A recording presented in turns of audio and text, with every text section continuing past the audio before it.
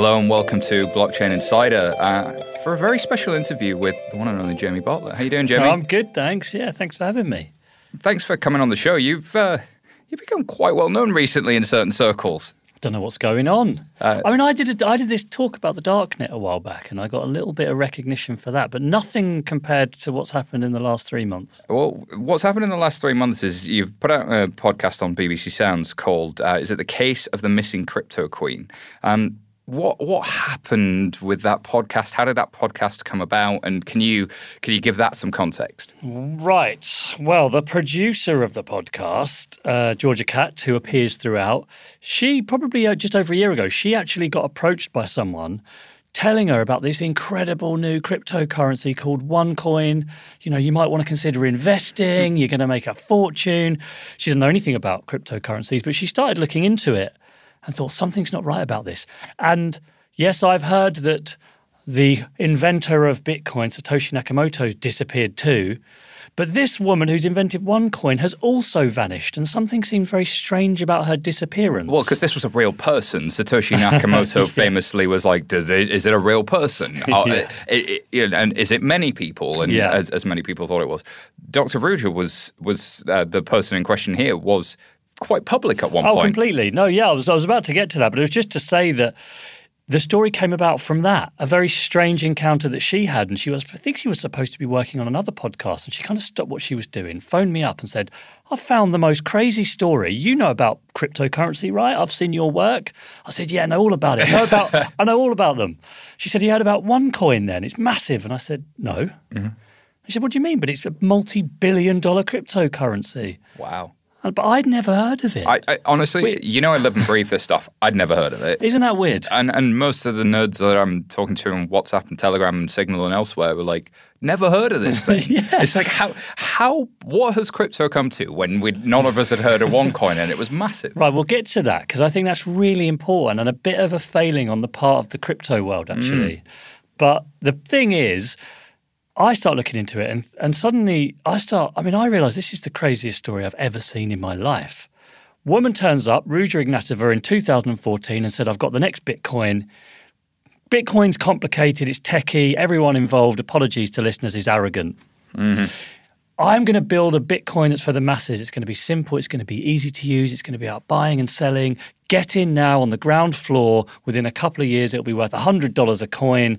And people just started putting a lot of money into this. And by 2017, less than 3 years later, 4 billion euros at least had been invested into OneCoin. That's mad. And then the woman disappears in October 2017, never to be seen again. I mean, already you can tell that has the making of an interesting story. So what we then did with the podcast, we pitched it into the BBC. They said, great, off you go. And I suppose the secret of it, because you're a podcast person, you'll understand, is yes, we're looking for Dr. Ruja Ignatova. Where is she? Well, what are the leads that can help us work out where she might have gotten to? But also through that, how did she pull this off? I mean, how did so many people fall for OneCoin? What's the scam behind OneCoin? How does it work? And so the podcast was to unravel those two stories together. Yeah, and it throws up those questions as you go through the process, and you have to do a lot of interesting things as you're going on that journey. And I guess it did become sort of quite investigative. You're sort of these roving reporters at one stage. So how did you actually get started investigating what was going on and what questions you wanted to ask? What did that process look like? Well, the truth is that some podcasts are released as 8 episodes and they come out weekly, but they've all been made in advance. Mm-hmm. So it's a bit faked, if you like. But this one, genuinely, when we released episode 1, episode 6, 7, and 8, and actually 5 wasn't done at all. Mm-hmm. We still had, and we were still investigating leads. Yeah, okay, you do, yeah. So we made that as part of the decision because we knew that OneCoin, unlike most stories about scams, and if I haven't said it yet, OneCoin is a scam. Unlike most scam stories that are then investigated by podcasts or whatever, The scam was still running when we started the podcast in full flow. I had a plan that I would be able to interview Konstantin Ignatov, the brother, because he wasn't arrested until March 2019 and we started in January. So when we put the pitch in, a bit of secret information for you, we're going to try to interview Konstantin Ignatov, the brother of Russia, because they're public figures. Yeah. But then he goes to the US and gets himself arrested and he's just pleaded guilty for fraud. Mm-hmm. So the first step was, of course, to set out, the broad story, do your research online, and then we knew that we were sort of up against the clock, and we wanted to get to some events, we wanted to meet some investors, we wanted to meet promoters. The first thing we actually did was we went to Bulgaria, where she was based, saw her office, saw her boat in Sozopol, interviewed a local investigator, and then we got wind of a OneCoin event taking place in Romania, like a OneCoin cryptocurrency beauty pageant, the world's first ever cryptocurrency beauty pageant. And you actually recorded sound at that event, I recall. We did. Yeah, we did. Of course, we went in there. And because we really wanted to get to a OneCoin event to see how they promoted it, but we were worried that with the BBC, they wouldn't let us in or whatever. And so we just turned up. Basically what we did there was we kind of turned up and talked our way in and said, we've come a long way. We're with the BBC. We don't want, we're not going to take videos. We just want sound. And after a lot of toing and froing, they let us in. I cannot believe they let us in, but they let us into this beauty pageant. Nothing like, I've been to a lot of Bitcoin events. It's nothing like a OneCoin event. They talk the same language, but they're not the same people. They're not talking about, have you ever been to an Ethereum beauty pageant? They look quite different. There's a lot more, sort of get Vitalik buff again sort of memes. And, it's there. Yeah, and okay. I think unicorn punk is their general vibe that they're going for in the Ethereum community. It's quite different. It's esoteric in its own ways, but it's nerds gone mad rather than a beauty pageant. That's for sure. So we start off. We weren't sure at the outlet what we would get. And we knew that the transmission date for episode 1 was early September, or mid-September. Mm-hmm. And so we had the summer and spring to try to get, there were people we really wanted to get. We really wanted to get the multi-level marketer, Iger Alberts, who's one of the world's top multi-level marketers who'd made millions of dollars selling OneCoin. Yeah. We knew we wanted to get the victims. But we didn't know exactly what we'd get when we started, because you never quite know when you start off on these kind of investigative But we knew we wanted to get to Uganda because when we started reading about the fact there were villages in Uganda where people hadn't heard of Bitcoin, but they'd heard of OneCoin. People had, like, a whole village had chipped in together to be able to afford to buy the starter package. Mm-hmm. And I know this package language might be confusing to a listener, but maybe we'll explain it in a second. Yeah. We knew to tell that story, we had to go there. So we had a few things we definitely were kind of locked in.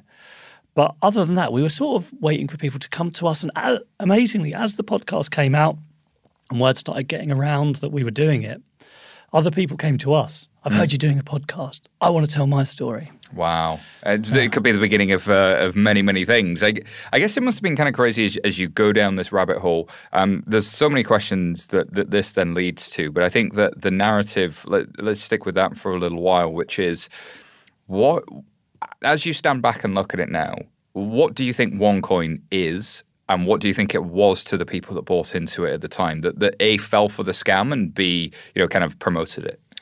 People who fell for the scam, other than thinking it was their chance to get in when they'd missed out on Bitcoin, and remember, nearly all of the investors into OneCoin, and there were hundreds of thousands of them, maybe over 1 million, none of them understood Bitcoin, and none of them really understood blockchain technology, but most of them had read about it, or they read articles about people making a lot of money. Seen something in the news. Exactly. People, I've heard that story about the pizza person, that famous pizza story, right? Whatever it is. Somebody bought 2 pizzas, Bitcoin. No, wait.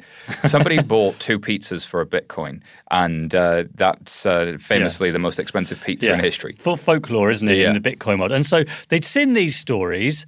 And amazingly, they think I've missed the boat with Bitcoin, which is doubly frustrating because there were people in 2015 that thought they'd missed the Bitcoin boat, and so put thousands of pounds into OneCoin, which had they put into Bitcoin, of course, would have turned out quite well for them. So for them, they thought they were part of the wider cryptocurrency revolution. So they would read the articles, they would go on to Cointelegraph, they would talk to each other about Ethereum without really understanding it, but feel they were part of the same thing, not realizing that never at a single OneCoin event have you seen one person from that world speak. And never at a true cryptocurrency event have you ever seen a OneCoin person speak. But they believe they were part of the same world. And part of the reason for that is that OneCoin would use the same language intentionally. Bank the unbanked, money without banks, financial revolution. Rather than though having a decentralized blockchain, they would say at OneCoin, this is an interesting thing we didn't really talk about on the podcast, they would say the problem with Bitcoin is it's used on the darknet markets, kind of my worlds colliding there. Yeah. It's used on the darknet markets for drugs and crime, and governments won't accept it. That's why we are building a KYC blockchain, which puts your KYC details into the blockchain. It's centralized, it's secure, it's secretive, so it can't be misused by criminals. What? Yeah, well, I know. Yeah. Yeah, I know. But the language was actually kind of you're part of the cryptocurrency revolution, but you're part of a secure one that the regulators will accept. It's not libertarian in quite the same way. And I think a lot of people have bought into this Bitcoin upgraded thing, and many people have tried to do it in the crypto community. And there was an explosion of different coins sort of after Bitcoin, which may have made this easier to hide amongst the crowd a little bit. That it wasn't just Bitcoin at this point. There was Ripple and there was Ethereum, and then there was a long tail of them, especially in 2017. And everybody had a coin, and the prices were going through the roof. And I think a lot of people were just thinking, well, I'll put a few £1,000s in. Maybe it comes off. Maybe it doesn't come off. Maybe I'll make $1 million. Maybe I'll make nothing. That's a risk I'm willing to take. Which is general kind of principle for some people that are fortunate enough to do that is never invest anything that you can't afford to lose. But of course, there were lots of people who did. Lots of people that did. I mean, everyone did. Because, that's not true. OneCoin, you asked how do I describe it? I mean, the actual best description is from the US authorities who call it a hybrid Ponzi pyramid scheme, which is what it is. The only thing it really shares in common with cryptocurrency is hype. It uses the language and the hype to say this is an amazing thing. The price is mathematically determined to go up forever and all of that stuff, and everyone will be using this one day. But actually, it's just structured like a classic pyramid scheme with pyramid selling, which is the key to understanding the whole thing and how it spread and how it goes from the UK to Uganda so quickly, for example. So you're bringing people in, you're recruiting people in, you get a commission when you recruit them in, and then they recruit people, and then you get a commission from everyone in your downline. And you use the new money to pay off the early investors. So it's pyramid and Ponzi combined, where all pyramids are Ponzis, but not all Ponzi's are pyramids, because Bernie Madoff's wasn't a pyramid selling structure, but it was still a Ponzi scheme. So it's essentially, even though everyone called it a crypto scam, it doesn't actually have anything to do with crypto at all. Well, and this is interesting. So I've had... so maybe I'm on the wrong podcast here. Well, no. Well, this is interesting to me because I spend a lot of my time explaining crypto to various people, as I'm sure do a lot of listeners to this show. And people do equate crypto with scams. And there have been things that did use crypto technology that have been scams. So that's not without warrant. But I do think that people have, it sort of contaminated crypto even more than it already was because of everything that came with the darknet markets.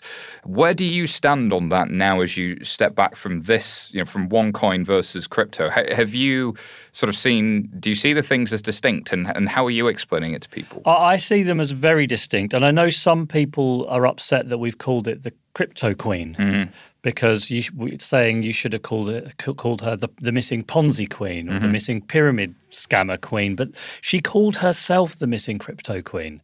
She pulled investors in by saying this was part of the cryptocurrency revolution. The people that invested did so because they thought they were part of the cryptocurrency revolution. So I think it's fair to use the term. But when I describe it now, I do say it's not really a crypto scam. Not in the sense of, oh, I've got an ICO, it's going to turn into something amazing, and then it doesn't. And I've put together a rubbish white paper, and nothing happens, but I've got all the money now. Yeah, it's not that kind of scam. What the people that were involved at the top didn't really know anything about cryptocurrency at all. A lot of them were professional pyramid sellers or had been involved in classic pyramid scams in the past. They looked around and saw that a cryptocurrency was a perfect product to run through a pyramid scam because you didn't really need to have any physical product. You could just invent it and put it in. You put a number in someone's web account and say, "There's your product." Isn't that amazing? It's a very low running cost as well. Sorry, and look, the number's gone up. Look how much richer you are. You can't have it back yet, though. Yeah, exactly. So it seemed to. I think they looked at it and thought it has all the ingredients for a perfect pyramid product because low running costs because all you need is a number in your account. We will use all the hype and excitement about it. Rather than selling vitamin supplements, which is very difficult, and you need to, you need to stock your garage up with hundreds of boxes of vitamin tablets. You need to deliver something even if it's not doing what it says it does. Exactly. And which is annoying for people, and it's hard for people to sell Tupperware to their friends and family all the time.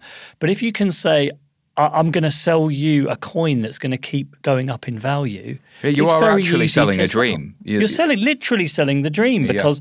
And it's very easy to control the price of that fake coin, so it does always go in the right direction. I actually think they were surprised by how successful it was. That was going to be my next question, because was there something where they executed it extremely well? Was it the timing? Because surely there were other people that tried to do this playbook but weren't as successful. Like there must have been people doing MLM with crypto scams that aren't OneCoin. Well, Ruja herself did one called BigCoin, which she tried 6 months before she launched OneCoin as sort of an experiment. But I think that was one of the first, actually, that was a real hybrid of MLM and fake coin, if you like.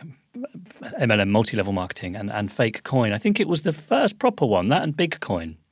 The co-leader, the co-founder of OneCoin, who in some ways is as important as Ruja, is a man called Sebastian Greenwood, who's just got a long history in pyramid systems. I think he came with the idea of creating the pyramid selling, and she came with the kind of these bit of knowledge about crypto because she did work in finance for a while for McKinsey's, and a bit of credibility. She had the degree from Oxford, she had a degree from Constance University in Germany, and the two of them together made a quite amazing team. So I think, yes, they were surprised by the speed with which this grew. I think they may have even thought, can we go legit? I mean, this is so successful. Why didn't we do a proper cryptocurrency this way? But it was too late. At that point, how do you get out of that? And it feels like that some of the people that put their money in and couldn't pull it out, I think you intimated at some point that there may be links to crime or there may be links to other things that aren't so positive. Do you think they may have got themselves in over their head to a certain degree? Yeah, and that's an area that's quite hard to talk about, partly for legal reasons, because there's an awful lot of rumour and speculation, hearsay about her close relationships with pretty notorious people in the Bulgarian crime scene, even within the Bulgarian government. But it's very, very hard to prove any of that stuff. Well, absolutely. The FBI, however, has said that the brother, Konstantin, has significant links with organised crime in Bulgaria. The way I look at this, and again without naming particular names, if you're suddenly sitting on hundreds of millions of dollars and you suddenly need to move it around, and you're based in Bulgaria, it's quite difficult not to have other groups getting involved. Just who you are and where you are, and it's quite plausible and logical that could have happened. Yeah, so that's the way that I see it. And there is again, for people to understand this, the way that it worked is you would be making, as a seller, as a promoter, of OneCoin, you would make 10% on all direct sales. So if I sell you a starter pack for 500 euros, or I sell you a tycoon pack, and these are the names they use, for 5,000 euros, or an ultimate pack for 118,000 euros, with which you get tokens, which are then, quote unquote, used to mine your OneCoin, which then turn up in your account, I make a 10% commission on your sales. Then I make roughly a 2 to 3% commission on all the sales that you and everyone below you make in my downline. Mm-hmm. The reason this is a Ponzi scheme is that for a very long time, or for at least the first 18 months, that downline commission was being paid out. People were earning money from their downline in addition to their 10% commission. Mm-hmm. But then the money started to dry up and people weren't getting paid their downline commission, but they were still getting their direct sales commission. So people were making money by going to friends and family still and selling them and getting 10% from And what was in these packs that they were selling? So like I know that people listening to this may have gone to Coinbase or to other websites, Kraken, many others, to go buy cryptocurrency that's available in various marketplaces. But a pack is quite a different thing. What's in a pack? Yeah, it's weird, isn't it? Like, because this is one of the other arguments. What other cryptocurrencies can you only buy through purchasing a pack for a set price? So for a pack, you receive a certain number of tokens, which are then used, I'm using their language here, which are then used to mine the OneCoin on the OneCoin blockchain. And then once your tokens have been used to mine those coins, the coins appear in your account. And the tokens you get for each pack, the more money you spend on each pack, the more tokens you get, of course. And they would always do special offers. And every now and again, there'd be like a special offer, you can double your tokens.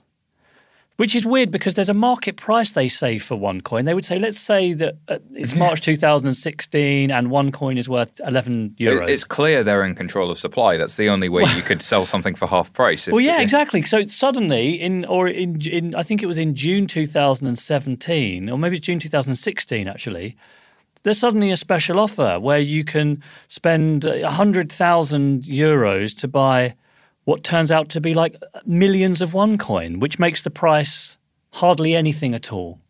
But you will be able to sell these for 10 euros on the market when it opens. And that's not how markets work. It doesn't make any sense, does it? Why would I wait? Why would I buy them at a market price when I can buy them for fraction I'll of just that? go buy the packs instead of buying them on the market. Yeah. I'll buy the packs. So, and people would buy multiple versions of the same pack because they'd be on special offer and so on. And it's like one off, you'll be able to double your tokens. Now, technically, what OneCoin said is we're not selling coins. We're not selling tokens. The tokens come free with the packs, and the packs are actually educational materials. So I have seen the educational materials that you buy from OneCoin. For 100,000 euros. So for 100,000, for 118,000 euros, you get all education levels of the education materials from OneCoin, levels 1 to 7. Mm-hmm. So the more you spend, the higher level you get. For the 118,000 euros, you get all 7 materials.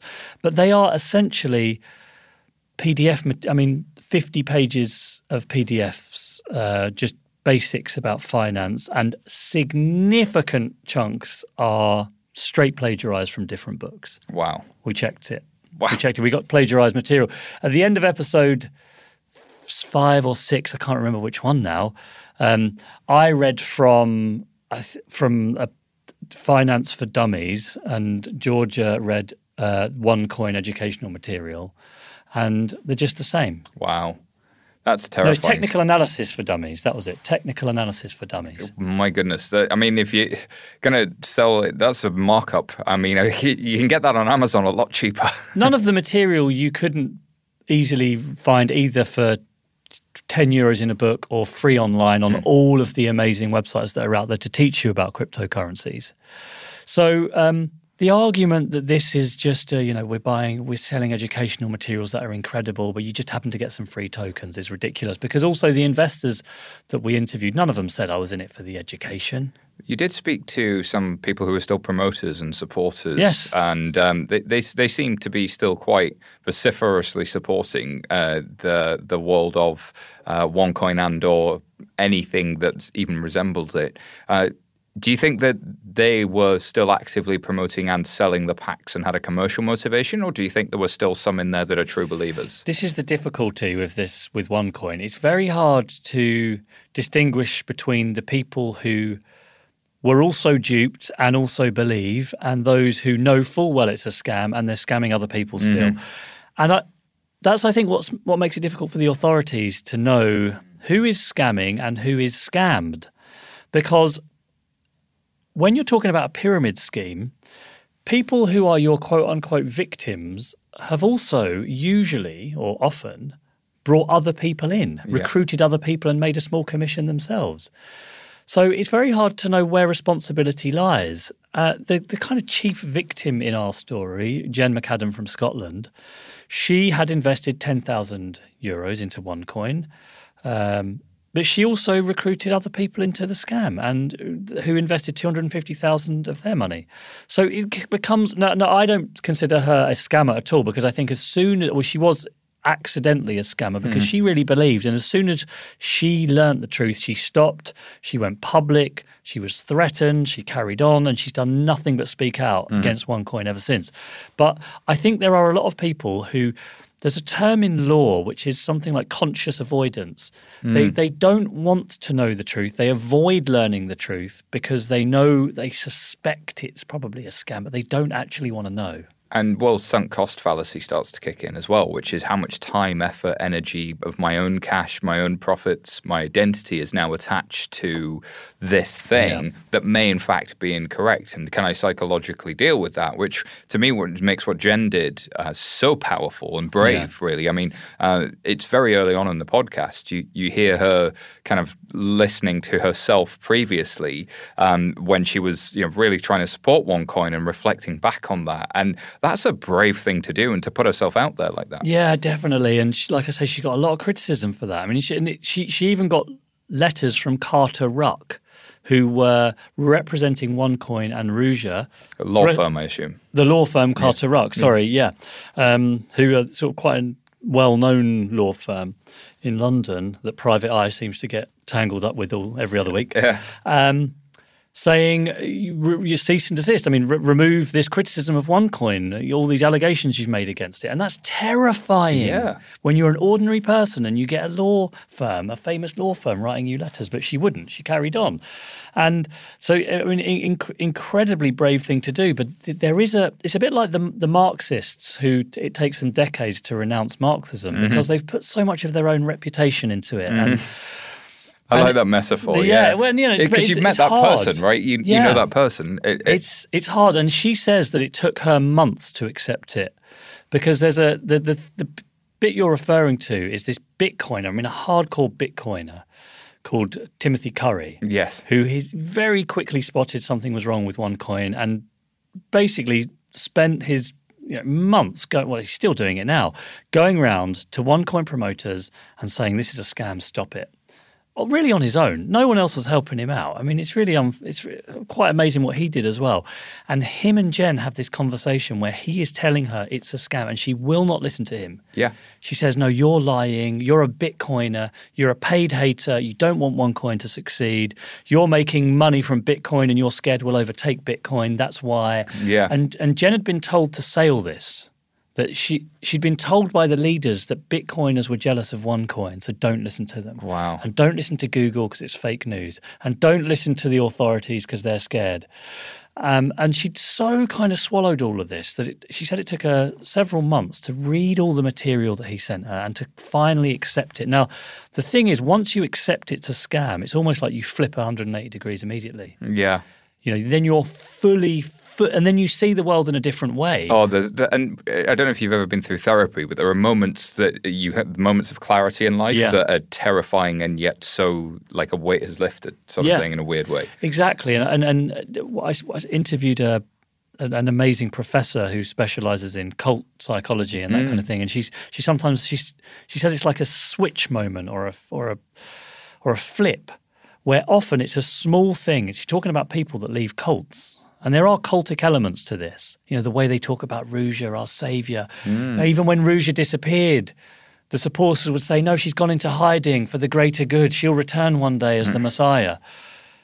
that sometimes there's just a moment of clarity, like you say, a switch moment or a flip moment, where suddenly, whether it's the straw that breaks the camel's back, you see the truth and you can barely believe that it took you so long to accept it. Which is incredible. And I think taking people on that journey has made the podcast quite popular. But I think it's good for Bitcoiners and other crypto enthusiasts to listen to Jen, because to me, she represents how an ordinary person sees cryptocurrency. Completely agree. And I think how crypto people come across to ordinary people as well, which I think is so important, in that crypto people attack other crypto coins all the time, calling each other scams when they have, to the outside world, equal merit. And possibly to those of us quite close to it, they're different, but they're not necessarily scams. They're legitimate and illegitimate in equal measure.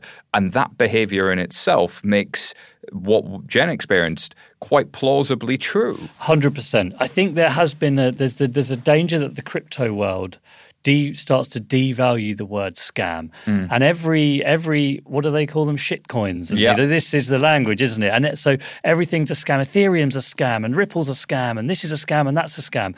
And when you start calling everything a scam, a genuine pyramid Ponzi scheme is just another scam. And then to someone like Jen, who's seen every cryptocurrency called a scam, including Bitcoin, OneCoin being called a scam is like, well... No giant surprise. Yeah, you're calling Ethereum a scam and people are making money on that. So what's the difference? So if everything's a scam, nothing's a scam. And I think OneCoin was able to hide in that language. And maybe you'll ask about the authorities, but just the authorities made some big mistakes on this in the same way. And before we get to that, I suppose the thing about the Bitcoin or the crypto community, the reason you haven't heard of it, I haven't heard of it, I think is because most of the crypto people that looked at it immediately thought it was a Ponzi scheme and just thought, no one's going to fall for this. Yeah. This is so obviously stupid. Let's just ignore it. But the mainstream press looked at it and thought, oh, it's a crypto story. It's another crypto thing. Like they're all the same. They're all the same. Like I read about Tether and I read about something else and I read about Ripple. And it's one of those, okay, that's probably for the crypto press to deal with. But the crypto press looked at it and said, oh, it's a Ponzi scheme. I'm ignoring it. It's nothing to do with crypto at all. So it fell between the cracks. So no one really covered it. And the people that were investing did not obviously see it as a Ponzi fraud. And it created this space in the middle that was there to be taken advantage of. And I think it's frustrating for those of us that really do see some value in the technology and value in some of the ideas around the economics and the game theory and even the cryptography itself and the computer science. There's something amazing in all of that. And that's getting tarred with this horrible brush, and it all looks the same to the outside, to both the journalism community, the mainstream press, to the regulatory community in many ways, and to the mainstream population more broadly. And there's a need for conversation like this to kind of dive underneath that. Definitely. Tim Curry, who's that critic, the OneCoin critic, I think is a good way of putting it. He says he loves the technology. He loves Bitcoin, hates OneCoin. Could be a T-shirt. Yeah. Loves Bitcoin, hates OneCoin. He says, I want us to self-regulate. I don't want too much regulation because I think it will destroy the technology. And I saw that OneCoin would lead to the regulators crushing all of this cryptocurrency. And it would be unfair because OneCoin is not a cryptocurrency. Mm-hmm. So we need to self-regulate. But what does self-regulation mean? Well, it means us in the community should have been going out and aggressively calling OneCoin out so ordinary people wouldn't fall for it. But I'm afraid to say most of the cryptocurrency community just didn't. They just ignored it. I would hold my hand up and include myself in that, right? And that's what happens. Yeah. And I spoke to Tone Vays about this. Very briefly, I interviewed him we went onto a blockchain cruise, actually, and it didn't get into the final program, I'm afraid, because it was a bit too, the investigation took a different course. And very often when you're making either a TV show or a podcast, you spend 3 or 4 days on one thing that just gets cut out. Yeah. And you're like, oh no. So I interviewed Tone Vays and we talked about OneCoin, and he actually said, oh yeah, OneCoin, it's too obvious for my listeners. I didn't really talk about it because it's such an obvious scam. Yeah. And I was like, no, but ordinary people, 1 million ordinary people, it's not obvious to them. Yeah. And if you want to protect the crypto space, you have to be policing that space for ordinary people too who might get sucked in. I think there's some value in industry-led and community-led action.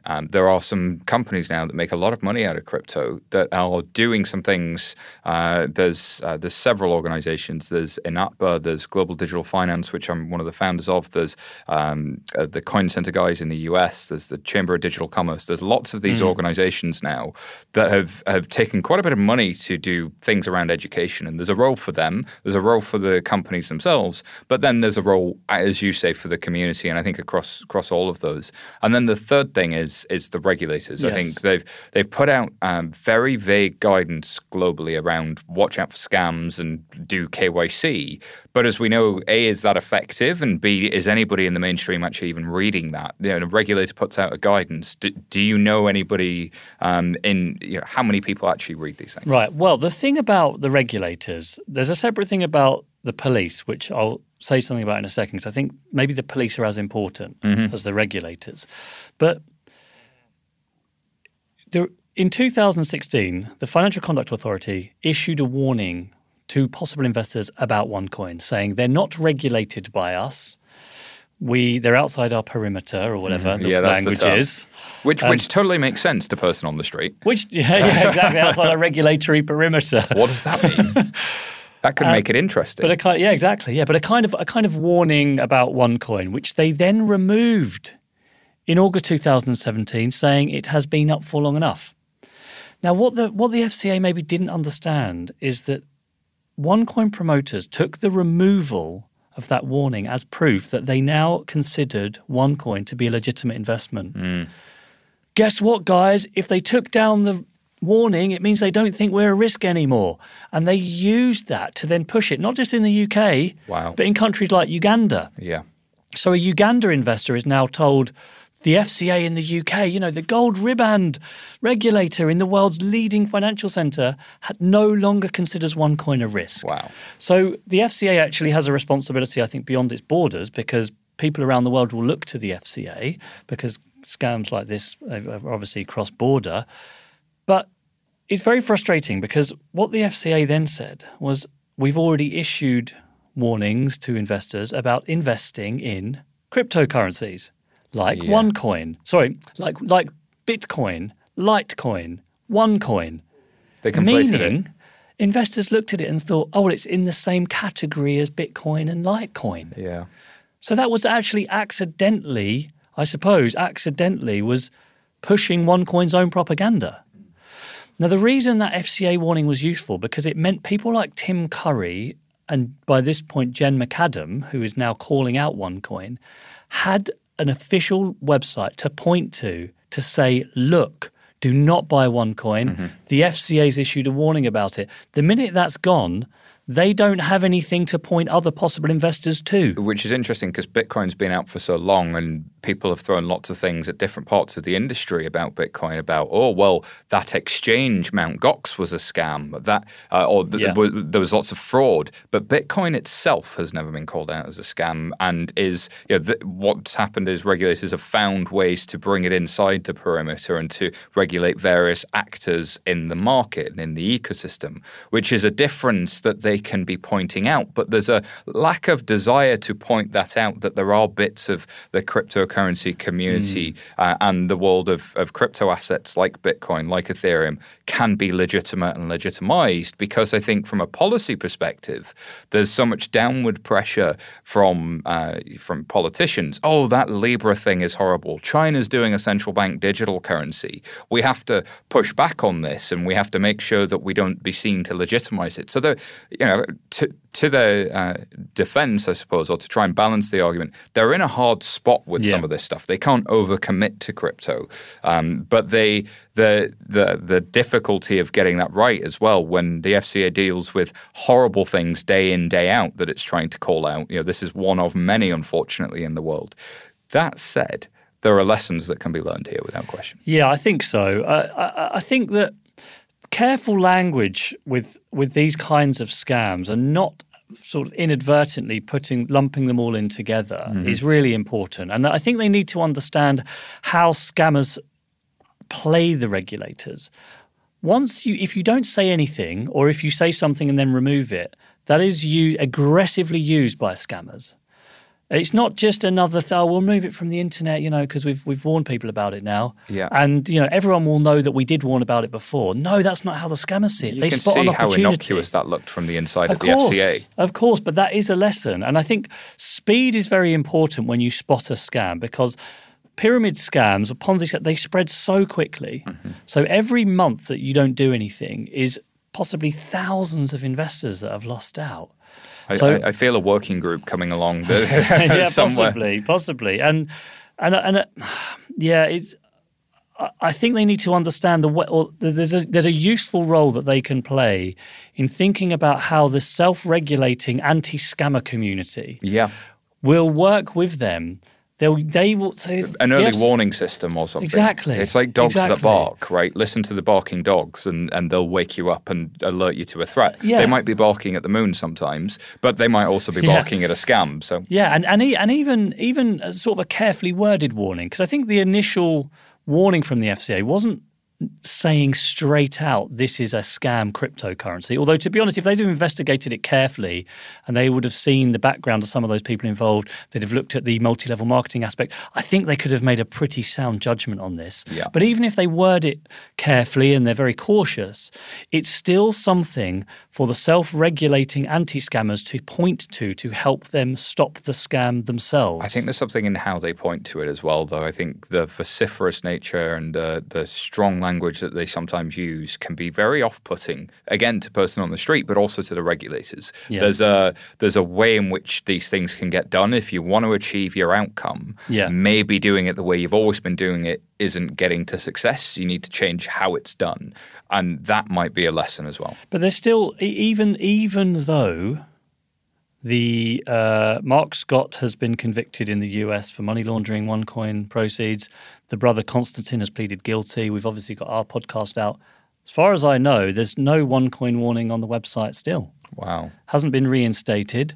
There are several other schemes that look, I can't say too much legally, but that look remarkably similar to OneCoin. Let's just say that they could investigate and put even softly worded warnings about, specifically about particular cases, lumping them all in together as part of the be aware of investing in cryptocurrencies because it's all kind of not regulated properly by us or protected by us, is not really good enough when you've got this proliferation of all sorts of different very clever scams. Interesting. And then you mentioned the police. Yes. Could have been doing some things. What are your thoughts there? There were very few convictions relating to OneCoin until 2 months ago, which was nerve-wracking for us as well. You know, and it's hard for the BBC to call something a scam when there's not that many people that have been convicted for it. So what's frustrating, and what I think a lot of ordinary investors find frustrating and don't understand, is how is it possible that people are openly still promoting this in the UK? Yeah. I don't understand. Why has no one been arrested for this? Yeah. And I think even one or two carefully chosen arrests within the UK early on for, I don't know what exactly, bank fraud is normally an easier charge to stick than wire fraud, for example, just to demonstrate a sort of exemplary punishments. Again, so the people who are trying to call out OneCoin could point to near the top of the pyramid and say, look, these people aren't trustworthy. It's weeding the garden before it gets overrun, isn't it? Exactly. Look, they've been arrested for, what's the thing with Al Capone, and what did he get done for in the end? Yeah, it was something small. I can't Something remember. relatively small, wasn't it? Some fraud case or whatever. Maybe it's a similar thing here, because now that Mark Scott has been convicted for money laundering, I mean, that's a real death blow to OneCoin, because you've got someone really near the top who was involved in money laundering getting convicted. Indeed. And that could have happened in 2016 in the UK with some of the top investors. I can't name people, of course, for legal reasons, but a couple of carefully selected arrests might have really deflated this early on. Wow. Interesting thing what could have happened, but also what lessons we can learn. And I think that's the really productive point. I'm going to go to a quick fire round because we had loads of questions. You were when 11FSers found out that you were coming in, it was a Slack sellout. I got all kinds of messages. So first one is actually one. It's because it's a cryptocurrency story that's actually kind of exciting and. That's crossed over, and I think it was like the ultimate murder mystery. People have described it as being like serial, but that happened in real time. Yeah, there's something about the production quality that you guys did, so hats off. But also the following the investigation real time that I think has just made it wildly popular. But the first question, and this was producer Petritz, was: did you expect it to become so popular? What did you expect? We knew immediately this was an unbelievable story, and we were mostly worried, me and Georgia were mostly worried that we wouldn't do it justice. Oh. Because we could see this, you've got all these different elements of it. You've got the fake news side, the fake Forbes front cover, a glamorous, mysterious woman that's disappeared, multi-billion-dollar scam. I mean, it had all the ingredients to be something incredible, and there was just us two. Yeah. I've been emailed, and people said, "Oh, congratulations to you and your team." It's like, there's no team. There's me and Georgia. That's incredible. Working flat out on this. So our worry was that if we did it really well, we knew it could be really popular. But we were nervous we wouldn't do it justice because we were so small. But I suppose the other thing we were nervous about was by calling it the missing Cryptoqueen, people would look at it and think, oh, God, it's not my thing at all. And we didn't want it to be for the crypto listeners. We wanted it to be, we wanted it to be them too, but we wanted this to be for normal people. Crypto people are normal people as well. Crypto people are people too. But for a mainstream audience, let's say that. And I think it has absolutely achieved that. So Gary Thornton, G Thornton 101 on Twitter asks, does Jamie's mum understand blockchain yet? Oh, no. Oh, God, I meant to ask my mum that because I saw that on Twitter. I was going to phone her and ask her if she understood it yet. I can phone her now if you want and I'll check. Would you like me to do that? Real time. Can we do that, Alex? Yeah, let's give it a go. Where's my phone? My phone's over there. I'll give her a quick call because she has listened to it. Yeah, my mum became like a mini celebrity for some of the listeners because they were like, I love the fact you explained blockchain to your mum. Did you think that was a good description? I thought, for really one guy's opinion, I thought you did a pretty decent job. It's hard to do, and I've had to do it a lot, so. I worked really hard on trying to make that description understandable. And I think you have a cadence that makes it digestible as well. I think it's not just understandable, it's digestible. See if I can call her, see if it works. She probably won't answer. Here we go. I'll tell you what will happen. She won't answer and she'll call me back in 1 minute. Does my mum seems to never answer the phone and then just calls back 10 seconds later. Welcome. Let's save that one and come back to it. Yep, we'll save that one and come back to it. Alrighty, next question was from Ollie Betts, or Betts Ollie on Twitter. Has Jamie stayed in contact with the person in Frankfurt? I feel like that remains the best lead on the whereabouts of the doctor. Yes. Good, we'll go with that. That was an excerpt, by the way, from a 40-minute phone call. Wow. There's a lot more in there. We were always playing a difficult game of telling the story in real time, but we thought we might actually find her in Frankfurt, and so we didn't want to reveal too much in case she was listening. Yeah. And then just vanished. So we were constantly weighing up, what do we say and what do we not say to keep this... We hoped we might literally bump into her in the street. Which makes me want to ask, so Elliot Foreman from 11FS asks, what would you do if you did? I've thought about that a lot, I have no idea. I mean, both legally, like, do we call the police? Yeah. I'm not even sure that what are you supposed to do? What are we supposed to do as someone who we believe to be a, wanted fugitive? I mean, obviously what we do is go tearing up to her with microphone in hand saying, it's you, isn't it? It's you, Dr. Ruja. Will you answer our questions? Will you speak to us with the microphone? Then make sure we get us running after her. Yeah, the Foley. And I don't think she'll be walking around on her own. I think she will have bodyguards with her, so it'll be very hard to actually get close to her. But you want to do the whole watchdog thing. Exactly. The builder been scamming somebody and go confront them. It would have been chasing her around the streets, I think. That would have been funny. But you know what? The one question I would have asked is, did this get bigger than you thought? Yeah, did you lose control of this? Did you think it was going to be another 5 million ICO scam that you just disappear and everyone would forget? And it actually turned into the biggest scam since Bernie Madoff. And did you expect that to happen, or was that a surprise? I wonder if we'll ever get the answer. Yeah, I mean, the questions ask themselves, don't they, in some cases? The question from Jason Waterman at 11FS. Who was the source at the end of episode 8? Oh, come on. You really think I'm going to tell you that? Yeah, you've got to ask a journalist for sources. And the last question from me is, do you think there'll be a season 2? I've been asked that one a lot as well, funnily enough. My personal view about season 2, I don't know if there's a whole season in it. Maybe a one-off special or something. I can't say too much about that right now. Clearly, for anyone that's listened, the story's not entirely... There's not closure on this story yet. A weird Christmas special with some cameos. Like The Office. Or the thing is, I mean, what do you think about this? If we did another episode and we still didn't find her, would you be disappointed? It depends what it was. Yeah. And I'd go with your gut. Yeah. That's generally the only rule I've ever gone. And then see how it performs. Yeah. Because there's a danger in that. But because there's definitely other strands to investigate here. Yeah. There are other bits of the story. As you know, when you're making something this big, there's loads and loads of things that don't make the final cut. Loads of things to do with government involvement, to do with organised crime, things that there's a lot more in this story that we haven't come up with. I mean, in the case in the US courtroom with Mark Scott, I don't know if you've read what's coming out of the court reporting, but for example, to make it even weirder, Konstantin Ignatov was basically kidnapped by Hell's Angels. Yeah, what? I mean, the thing's ridiculous.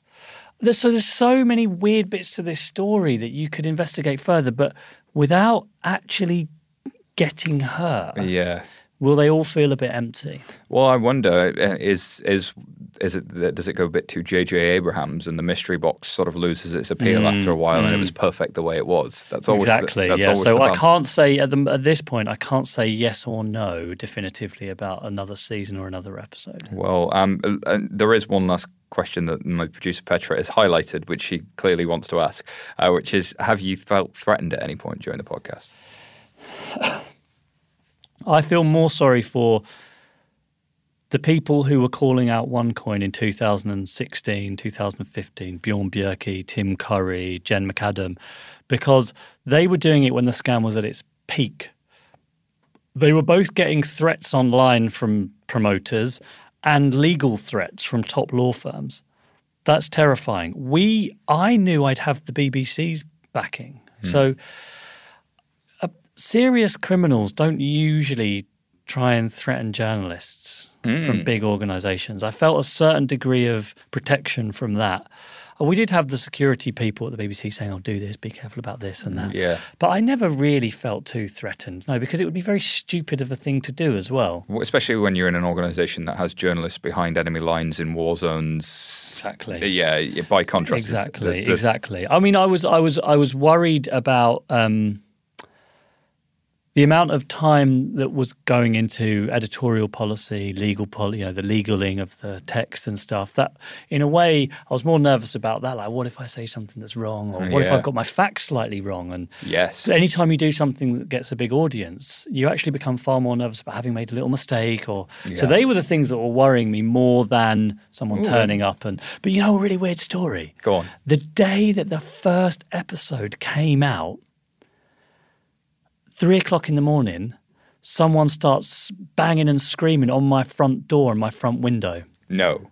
And I was like, oh my God, they found me. OneCoiners have found me. Couldn't believe it.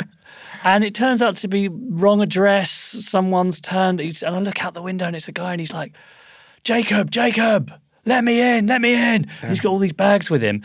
And after about an hour of talking to him and making phone calls for him, I realised he's just got the wrong house. Oh, wow. I was How unlucky is that? That was literally, I'm not exaggerating, the night episode 1 came out. Wow.